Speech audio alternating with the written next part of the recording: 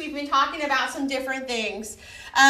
We were talking about last week about being outstanding and how it's not a very high percent chance that individuals have this outstanding sort of life. Remember, the Social Security Administration said that they followed people from the ages of 21 to 65. And at the age of 65, when they retired, there was only 1% of 100 people that were wealthy. So that means 1 out of 100 people hit the financial jackpot.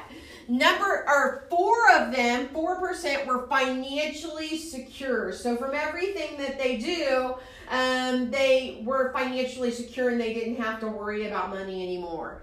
5% of those people at the age of 65 continued to work, not because they wanted to, but because they had to. 36 of those people at 65 were dead, and 54 of them were broke, living from their friends to family. These are the same percentages that are going to work with sometime spouse. 1% of the people that are really working with sometime spouse are going to get really wealthy, even though that availability is there for everyone. 4% are going to be financially secure. 5 are going to continue to work. 36 will die off from sometime spouse, not necessarily meaning they're dead, but they won't continue in the business. And 54 will do just enough to make a little bit of extra money to buy Oreos instead of H-E-B brand. So, knowing that, what's the difference between this top 5% and the bottom 95%? What's the difference?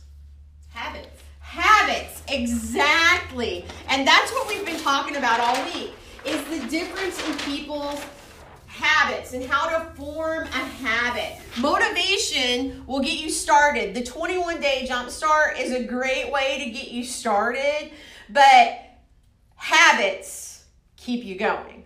So I've been studying habits, and have you ever heard that thing that it takes 21 days to form a habit? That actually comes from a study that was done in the 1960s from people that had lost a limb. And when they lose a limb, it takes about 21 days to get used to it not being there anymore. So that's actually kind of false. So it actually takes a little bit longer to form a habit. So days 1 through 10 of forming a habit are crucial. They are also the most brutal part of forming a habit. It's the toughest thing to do. If you want to get up in the morning and you want to wake up an hour early to go work out, the first 10 days is the hardest. If you want to eat right with a diet, the first 10 days is the hardest. I no longer eat breakfast and lunch. I just drink smoothies. And that first 10 days, I wanted to eat my own arm. I was so hungry because it was a habit I was forming. It was so tough. If you're starting to run, the first 10 days are the hardest. Crystal and I right now are doing a burpee challenge. Are you still doing it? Mm-hmm. Okay, I haven't heard from you lately, so I was wondering.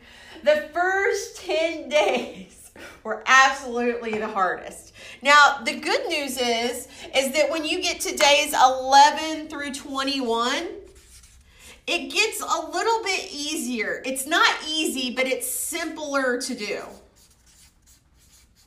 But it's still very important to keep going from the days 11 to 21. It gets easier, but it's really getting ingrained in your brain to do it over and over and over again. So there was a couple times, days 11 through 21 with my burpee challenge, that I was wavering a little bit. But I kept doing it because I want to transform my body. So that's what I do, is I do burpees, 50 burpees every day, even though I work out every day for an hour. I want to transform and get in the habit and have that discipline within me. And then people think at the 21st day, it's all easy sailing from then. But days 21 through 30 are vital. You have to keep going and doing it. You've just got to keep grinding. That's why your 21-day jumpstart with Sometimes Spouse is actually stretched out over about 30 days. Because I want you to form a habit of working on your Sometimes Spouse business, not just days 1 through 10, but also 21 through 30, so it'll be ingrained in you.